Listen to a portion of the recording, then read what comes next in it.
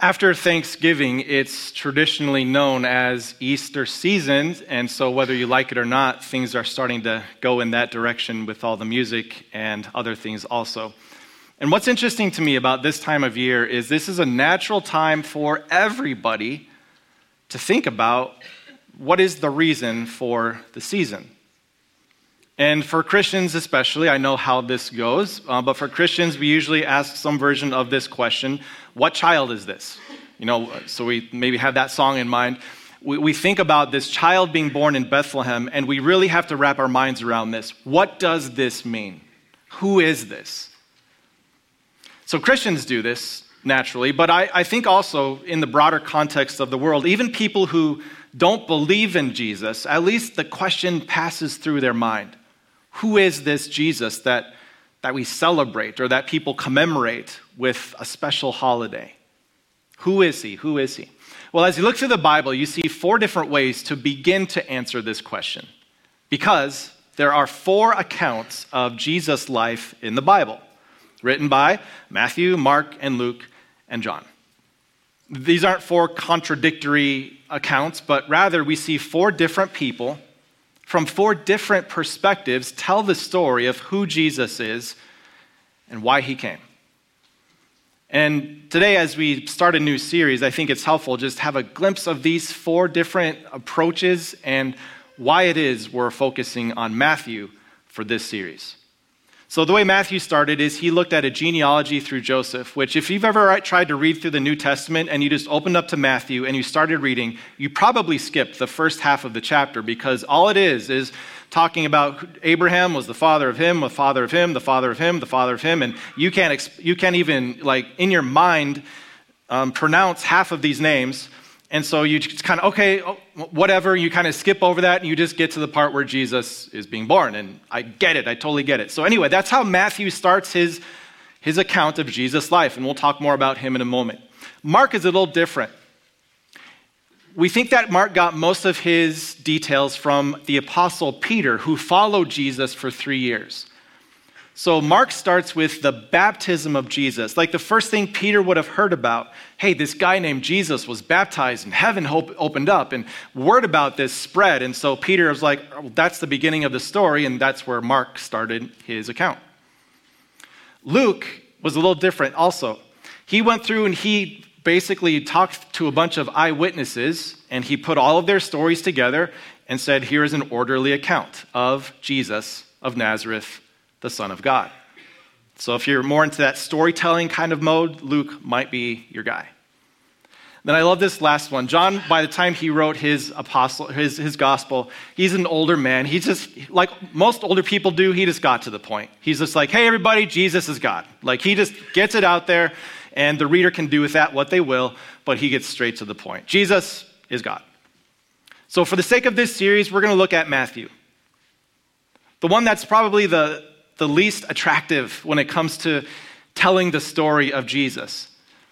But I'm just going to pause for a moment to tell you why Matthew began his account this way and why it still brings value to us today.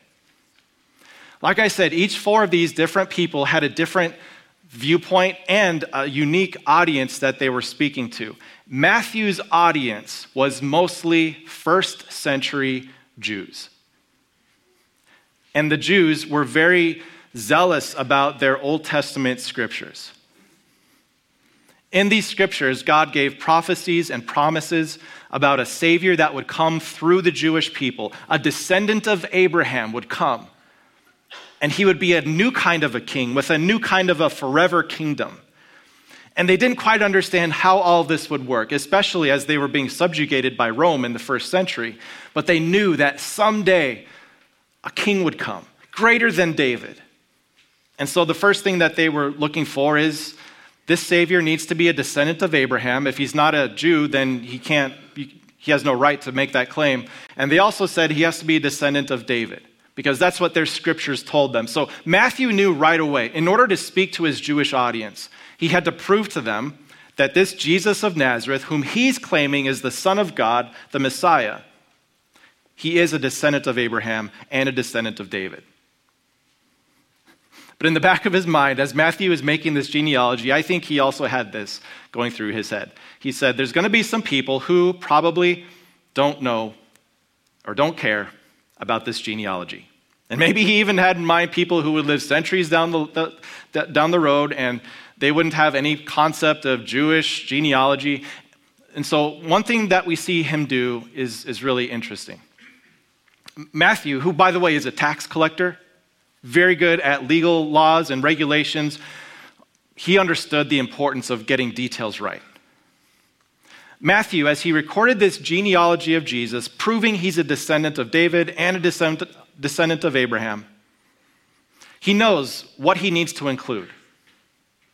This person fathered this person. They fathered this person. Down the line, Jewish legal law followed the father.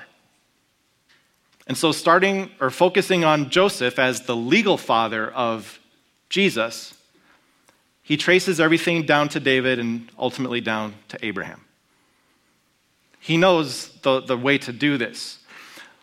But Matthew had some deviations in his well thought out, well proposed genealogy. There are some deviations where he added some details he didn't need to add. And the point is what you see on the screen. Matthew presented a family tree filled with brokenness. This isn't what we normally do, is it? Whenever I'm talking to people about my background and my family, first of all, I don't really know my great-grandparents at all. I could look up their names.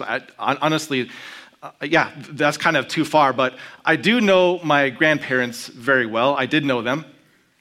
And as I think about my grandparents and the legacy they left, I automatically think about my grandma and grandpa Meyer. My grandpa, Art Meyer, was also in the ministry. And he spent a lot of his ministry serving at a congregation, a school in East Fork, Arizona. And a lot of his work meant that he interacted with the Apache Indian Reservation and the people in that area. And something that I'm proud of, and when I talk about my ancestry, this is part of my story. My uncle, my grandpa, Art Meyer, was so respected by the Apache people that they made him an honorary member of their tribe. And they sent him a formal letter with this acknowledgement and this honor. And I'm like, yeah, that's my family. That's who I am. Maybe as you think through your family ancestry, there's some people that pop out in your mind, people that you want to just slow down and talk about their story a little bit. And then there are people where you might just mention a name and move on. Jesus had these in his family genealogy also. People who did great things, like King David. Let's just start with King David, the greatest king Israel ever had. So many stories of victory and honor and valor. But Matthew brought out the one story that was most embarrassing and shameful. And we'll get there later in the series. Matthew, as he writes this genealogy, he almost teases the Jewish audience. He pokes at them and he says, you're looking for something awesome and amazing? Don't look in the genealogy of Jesus. And here's where we're going to go with the entire series. Well, why would Matthew focus on the embarrassing, shameful moments of Jesus' ancestors? Well, here's what we're going to see. The kind of people that Jesus came from were ultimately the kind of people that Jesus came for. Matthew could have highlighted how there were a lot of righteous people, good people who did great things in Jesus' genealogy. And that's true. But all those people were also terribly broken. And maybe Matthew, as a tax collector, someone who had been despised, and maybe he had his own past that he wasn't proud of. Maybe he's seeing himself as he highlights the brokenness from the people in Jesus' ancestry. So could you just plant this in your mind as you read through Matthew, as we read through Matthew together? There's going to be a lot of shameful, embarrassing, disgusting things that Jesus' ancestors did. And some of them are going to connect with you more than I know. But just remember, the kind of people Jesus came from are the kind of people he came for.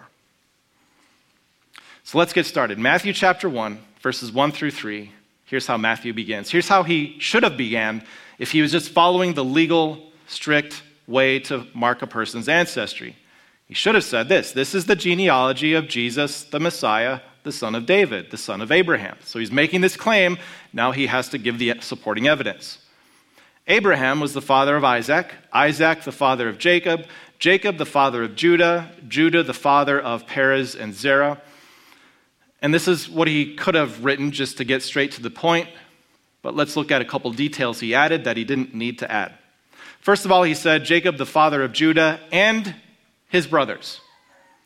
There's no legal reason that and his brothers needs to be part of this manuscript, and yet Matthew added this in there as a mark in Jesus' genealogy.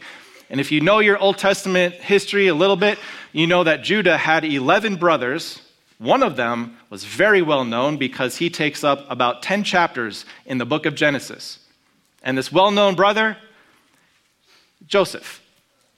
Joseph, whom Judah decided to sell as a slave. Kids, don't get any ideas. I know we're hot off Thanksgiving.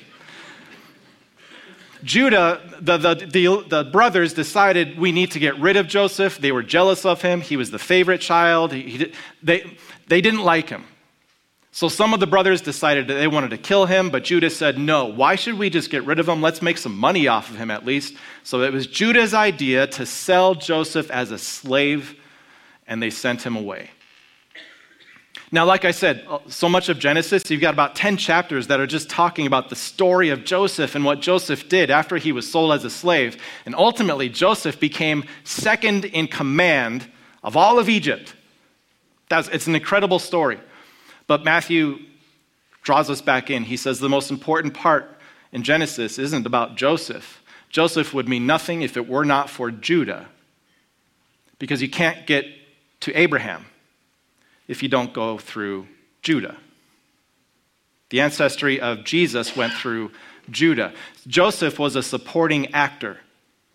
He was an important part of helping things progress. It was an important part of God's plan. But the Savior came through Judah. And then he goes on. Judah was the father of Perez and Zerah. And already you see why two, because they were actually twins. Perez and Zerah were twin brothers. But then he also adds their mother was Tamar. You don't need to add that detail. You could have just said Judah, the father of Perez. But Matthew goes on and says, hey, remember that story? Their mother was Tamar. Just in case you forgot, their mother was Tamar. And for Old Testament Jews who really understood their scriptures, there's an entire chapter in Genesis devoted to this story that would be very unchristian for me to read to you because of the gruesome and vivid details that it unfolds. So I invite you this week, if you want to, read Genesis chapter 38 in all of its entirety, and you'll see Judah and Tamar and the really gross, disgusting things that happened as part of this story. But Matthew pokes the people. He says, of all the good things we could have talked about with Abraham, and the way that Judah, later in his life, he kind of comes around. But instead he says, no, we need to acknowledge that this Judah and Tamar did something horrible. So Genesis 38 is where we see this story. I'm going to give you a version that I would feel comfortable telling my fifth grader. Okay? So that's my promise. That's my goal for you today. The other thing to recognize about Genesis 38 is how it unfolds in this whole story of what God is doing. Genesis 37 is where Judah sells his brother as a slave. And then Genesis 38 says what happens after this. Now, just imagine if you did something permanent to change the life of someone that you're related to, someone you're supposed to love, it would probably haunt you. And so we see the same thing from Judah. Right after Joseph is sold, we see the story of Judah unfold, and the writer of Genesis, Moses, he gives us this long story of Judah, basically the rest of his life, like what happened to him. And what we know is that after Joseph was sold, Judah moves away from his brothers. He goes off on his own. We're not sure for how long, but we know it was for a long time. And Judah finds a wife. All we know about her is that she's called in Genesis 38, she's called the daughter of Shua.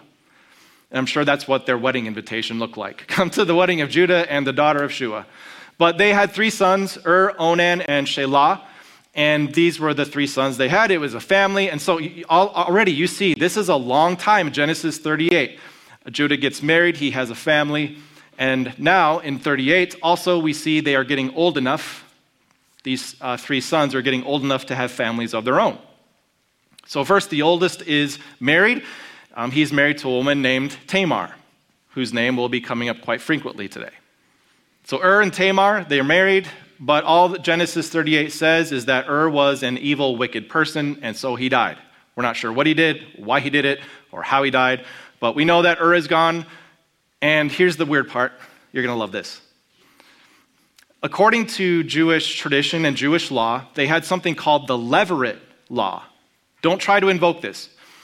The Levirate law basically went like this. If you have a situation like this where a woman loses her husband before she can have any children, it is the duty of the next oldest son to take that husband's place so that she can have a child. So the brother-in-law is called to step in as the de facto husband to help this woman have a son or have a child and so carry on the family line. And this would be considered the new brother or the first brother's child. So Levirate law, it was designed to keep households going and keep family names intact. And so that's what happened here also. Once was gone, Onan came in. Now, Onan and Tamar were officially brought together, and I'm not going to get into the details because it's gross, but Onan doesn't want to father a child that will only be known as his brother's son. So Onan was also evil. He dies. And now Judah, as he looks at what's going on, he starts to make some connections. Here's what he does. Verse 11. Judah then said to his daughter-in-law Tamar, I want you to live as a widow in your father's household until my son Shelah grows up. For, he thought, he might die too. This woman is a black widow. He may die too, just like his brothers. So Tamar went to live in her father's household. Now just imagine this. I don't want you to marry my son yet. He's a little too young. He's got some growing up to do. He's not ready for the responsibility. Go back home. Live as a widow. What does it mean to live as a widow? It means you don't get married again. You are grieving. You're saving yourself. You're waiting. I want you to go home, go to your dad's house, live in his basement, and just stay there until we say my son is ready. And then after a long time, how long? I don't know. After a long time, Judah's wife, the daughter of Shua, also died. So now we got this weird family dynamic where we've got widowered Judah. We've got his son Shelah. We've got his daughter-in-law Tamar. But Judah is not letting the Levirate law play out the way it should, and we're kind of in a stalemate. And it's weird. It's awkward. Now, if you're Judah, I'm sure you've got your reasons for doing this. You have your son's best interests in mind, and you're just doing what you think is right. And maybe we could make a case for, maybe someday he was still planning to do this. But it's been such a long time, it's clear he's not going to do what he's supposed to do. So here's what we see from Judah and Tamar. Number 2, Judah neglected his responsibility, and Tamar paid the price. By law, she was supposed to be given this other son so that she could have some semblance of a family, even though she was still grieving the loss of her first husband. By law, she was entitled to receive certain things, but Judah was withholding it from her. Judah neglected his responsibility, and Tamar had to pay the price. Months, years, we don't know, of living with her father as a widow. Perpetual grieving. And some of you have experienced this on one side or the other. Maybe you can think back to an earlier time in your life where you neglected your responsibility and someone else paid the price. And it haunts you because you know the price was high. And maybe you could or couldn't see what you were doing in that moment, but now as you reflect back, it haunts you. You wish you could go back and rewrite that and change it and do better, but you can't. And maybe some of you are in a place where you can't even make the payment back. Maybe a relationship has just been severed, or maybe even the person that this happened with is no longer with us.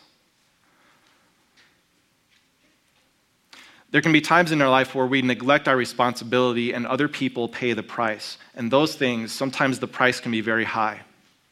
Some of you, maybe it was a desire that you just went after, and it didn't matter who you hurt to get what you wanted. And someone paid a very high price that you can't pay back. Some of you have been on the receiving end, and we'll talk about Tamar in a moment, but you've been on the other side of this where someone extracted a very high price from you that you had to pay. Now you're stuck with it. So you think your family's messed up. Just look at Jesus' genealogy, at his ancestors. Now we got this really awkward situation where Judah and Tamar are in this weird situation, and it's not being resolved anytime soon. But could you just hold on, put a bookmark here, put a footnote, that the kind of people Jesus came from, including Judah, are the kind of people he came for. And if you find yourself relating with Judah, that means Jesus came for people like you.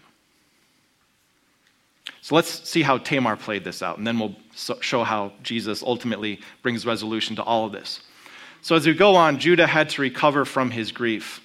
And when he recovered, he went up to Timnah to the men who were shearing his sheep, and his friend Hira, the Adullamite, went with him. So it's just giving us some details that are going to help us make sense of the story. Basically, he's getting back to work. His time of grieving is done. Now he's getting back to work, seeing that his business is going well, and seeing how things are going. And meanwhile, here's what happens. When Tamar was told, "Your father-in-law is on his way to Timnah to shear his sheep," she took off her widow's clothes, still grieving, perpetual grieving. She took off her widow's clothes, covered herself with a veil to disguise herself. That was her intent. And then she sat down at the entrance to Enaim, which is on the road to Timnah. And she had a plan. Because she saw that though Shelah had now grown up, she had not been given to him as his wife. Now, the rest of this I can't read for you. I would be a bad Christian if I would read the rest of Genesis 38 to you. So I'm just going to give you the Cliff Notes version. The reason she put a veil over herself and the reason she dressed up like this was twofold. Number one, she wanted to look attractive. And number two, she wanted to disguise who she really was. And so as Judah was walking by, he sees her, doesn't know who she is, but based on the way she is dressed, he concludes that she is offering herself for a price, if you know what I mean. So Judah comes up to her, not knowing who she is, and he says, "Hey, let's spend some time together. Let's spend the night together." And she says, "What are you going to give me?" Judah says, "Well, I don't have it on me now, but I've got this great business, a lot of sheep, a lot of livestock, and so I'm going to give you a young goat." And so she says, "Okay, well, you don't have it now, so I'm going to need some collateral." This is my version, just shortened version. "I'm going to need some collateral." And he says, "Okay, well, what can I give you? Like, I don't have my driver's license on me." She said 3 things. "Give me your ring, your signet ring," which as a business person, if you're going to sign any contracts or prove that you are who you say you are, that the signet ring is proof of who he is. It's basically their driver's license. "Give me that thing that you're wearing, and also give me your staff that you've got in your hand. And then when you give me the animal, we'll trade back and everything will be good." So Judah says, "Fair, that's fine." So he hands over his ring, he hands over what he's wearing, and he hands over his staff. Tamar takes those things, and then they spend the night together. And she becomes pregnant through her father-in-law. So where are we getting at here? I'm not in a place where I can say how wrong Tamar was in doing these things, but I can tell you she was not innocent. And here's where this connects with us. Tamar, she was an innocent victim. She did nothing to deserve the price that she had to pay. She was an innocent victim. But she was an innocent victim who became not so innocent. And this is something that we have to take and apply to ourselves too, because I'm sure there are going to be a lot of times in your life where you are the innocent victim. And by innocent victim, I mean something bad happens to you that someone else shouldn't have done, and you did nothing to deserve it or warrant it. Maybe you were attacked, maybe you were abused, maybe something was stolen from you.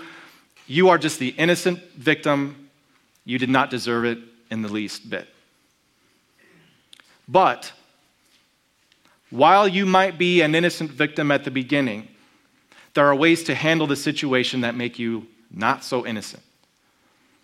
And here's where there's a gray area, because there are situations where a Christian can sue people and start a lawsuit, and there's a time and a place for that, but that stuff can also lead into a place that's not good. And if you're meeting with your growth group this week, that's one of the questions. Like, how do you know when you're trying to, get justice and make sure that bad things don't happen to other people, when does it become a not so innocent thing? Where is that line, and how do you determine if you've crossed that? What I know is that when you find your identity as an innocent victim, you will only see the world around you as things to get, as a place to get things from. You will seek justice, you'll try to get even, and you'll just look for ways that you can manipulate the system for your own benefit. That's the mindset of a victim.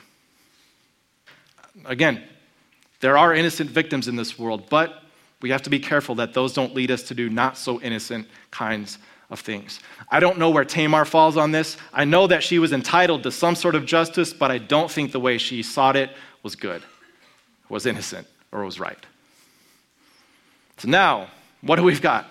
Well, we've got a father-in-law who basically forced his daughter-in-law to be a widow for life. We've got a daughter-in-law who fought back and gave him a dose of his own medicine and found the offspring she was looking for in a way that he never imagined. And now things get even worse, if it's possible. Things got a little bit worse.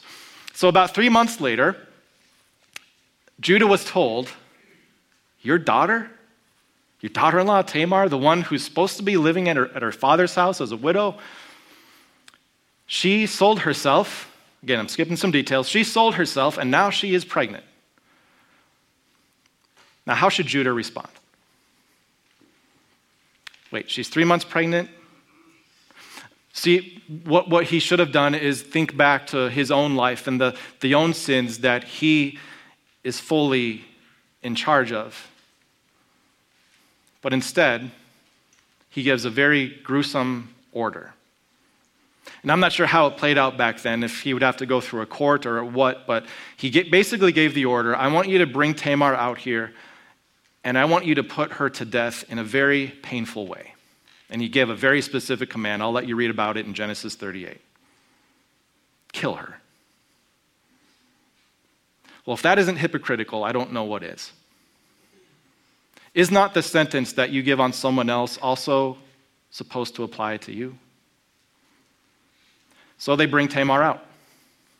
And as she was brought out, next verse, as she was being brought out, she sent a message to her father-in-law. I'm pregnant by the man who owns these. And so she added, see if you recognize whose seal, this ring this is, and whose cord, and whose staff these are. Do these look familiar? Do you know who they are? And at that, she said, gotcha. At this, Judah recognized who he was. You ever have those moments? Moments where you recognize who you really are? I mean, you try to portray a good look on the outside and you look respectable and honest and all these things, and most of the time you are, but there's those moments that are out there. And there's evidence in your past of evidence that you're not the person that maybe you think you are. Maybe there's a video out there, or a text message, or an email, or someone else has a story that they've been holding on to. And there's this moment where Judah realized who he was. And so he simply said to her, she's not perfect. She's done some pretty sketchy things, but she is more righteous than I, since I wouldn't give her to my son, Shelah.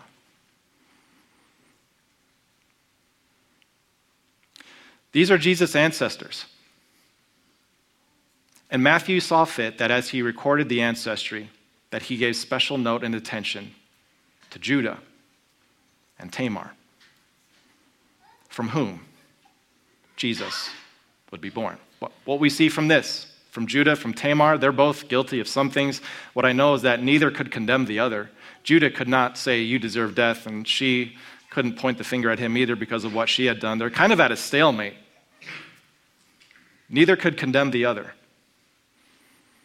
And that's where the story of Judah and Tamar leaves. Both had learned a lesson, but neither one was right. And here's where I love how Matthew, as he brings this out of Jesus' genealogy, he does this not just in a way to embarrass the Jewish people for their history or their past, but he does this in a way to highlight the beauty of who Jesus would be. You see, Judah withheld his last son because he was afraid he would die. Yet God was willing to give his one and only son, knowing full well that he would be the sacrifice for a world that was broken. Tamar was an innocent victim who became not so innocent.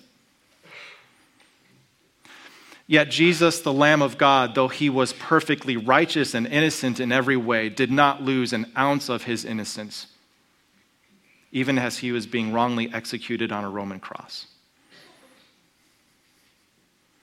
God so loved the world that he gave his one and only Son, so that we might become what we were not: forgiven and loved.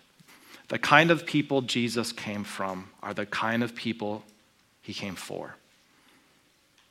And so if you've had a moment in your past where you, through your negligence or through your actions, you put a big price on someone else that they had to pay, or if you responded to a situation where you were an innocent victim, but you responded in a way that was not so innocent and it just made things messier, Jesus is for you. And I'm sure Judah and Tamar, for the rest of their lives, they were wishing, could we just go back and rewrite that? Much like perhaps you go back to certain moments in your mind and you say, I wish I could go back and rewrite the way I did that. I wish I could rewrite the way I approached my first marriage. Wish I could rewrite the way that I parented my kids or failed to parent them. I wish I could rewrite the way that I interacted at work and the way that I came across the people. So many things we wish we could rewrite. But as Matthew writes the genealogy, what the beautiful thing is, there is nothing to rewrite because God redeemed their story. God made it perfect by bringing something good out of it. And that's what I'll leave you with today. Stop trying to rewrite what God has already redeemed from your life. There's a way to balance this, where you are sorrowful over your mistakes and sins from the past, and you are repentant of them, but at the same time you rejoice that God has redeemed that. And he can bring something good out of that. You balance this idea where you acknowledge sins of the past and you are sorrowful for them, and you do what you can to make things right with the person or the people that you have done things wrong to. But at the same time, you thank God that Jesus came to be what you were not. The kind of people he came from are the kind of people he came for. And your story has been redeemed. It has been given its value back because of the perfect way that Jesus fills it.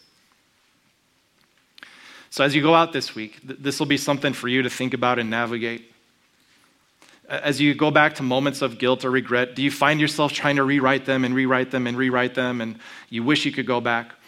What if you just stopped and thanked God for redeeming your past, bringing something good out of it that only he can do, and find rest and find hope that the kind of people Jesus came from are the kind of people he came for. People like me and people like you. Let's close today with a prayer, and then we'll have one more song. Dear Father, thank you for your love and your forgiveness. Thank you for people like Judah and Tamar. Though they were not perfect by any means, you found a way to redeem their story, and you brought something immeasurably good out of it. Thank you that Matthew was guided by your Spirit to make these notes in the genealogy of Jesus, your son. And while there are a lot of good people that did good things, you want us to know that there were still plenty of bad things that people did that haunted them. And so for those who are listening to the message, would you comfort them in knowing that they are not alone? You seek out people who have broken, haunting pasts, and you redeem them through your son, Jesus. He came to be what we are not. He was ready to give and sacrifice. He was a truly innocent victim. And yet he didn't leverage anything for himself, but he became all things for us. Thank you, Father, for your love. Thank you for your forgiveness. It's in Jesus' name we pray. Amen.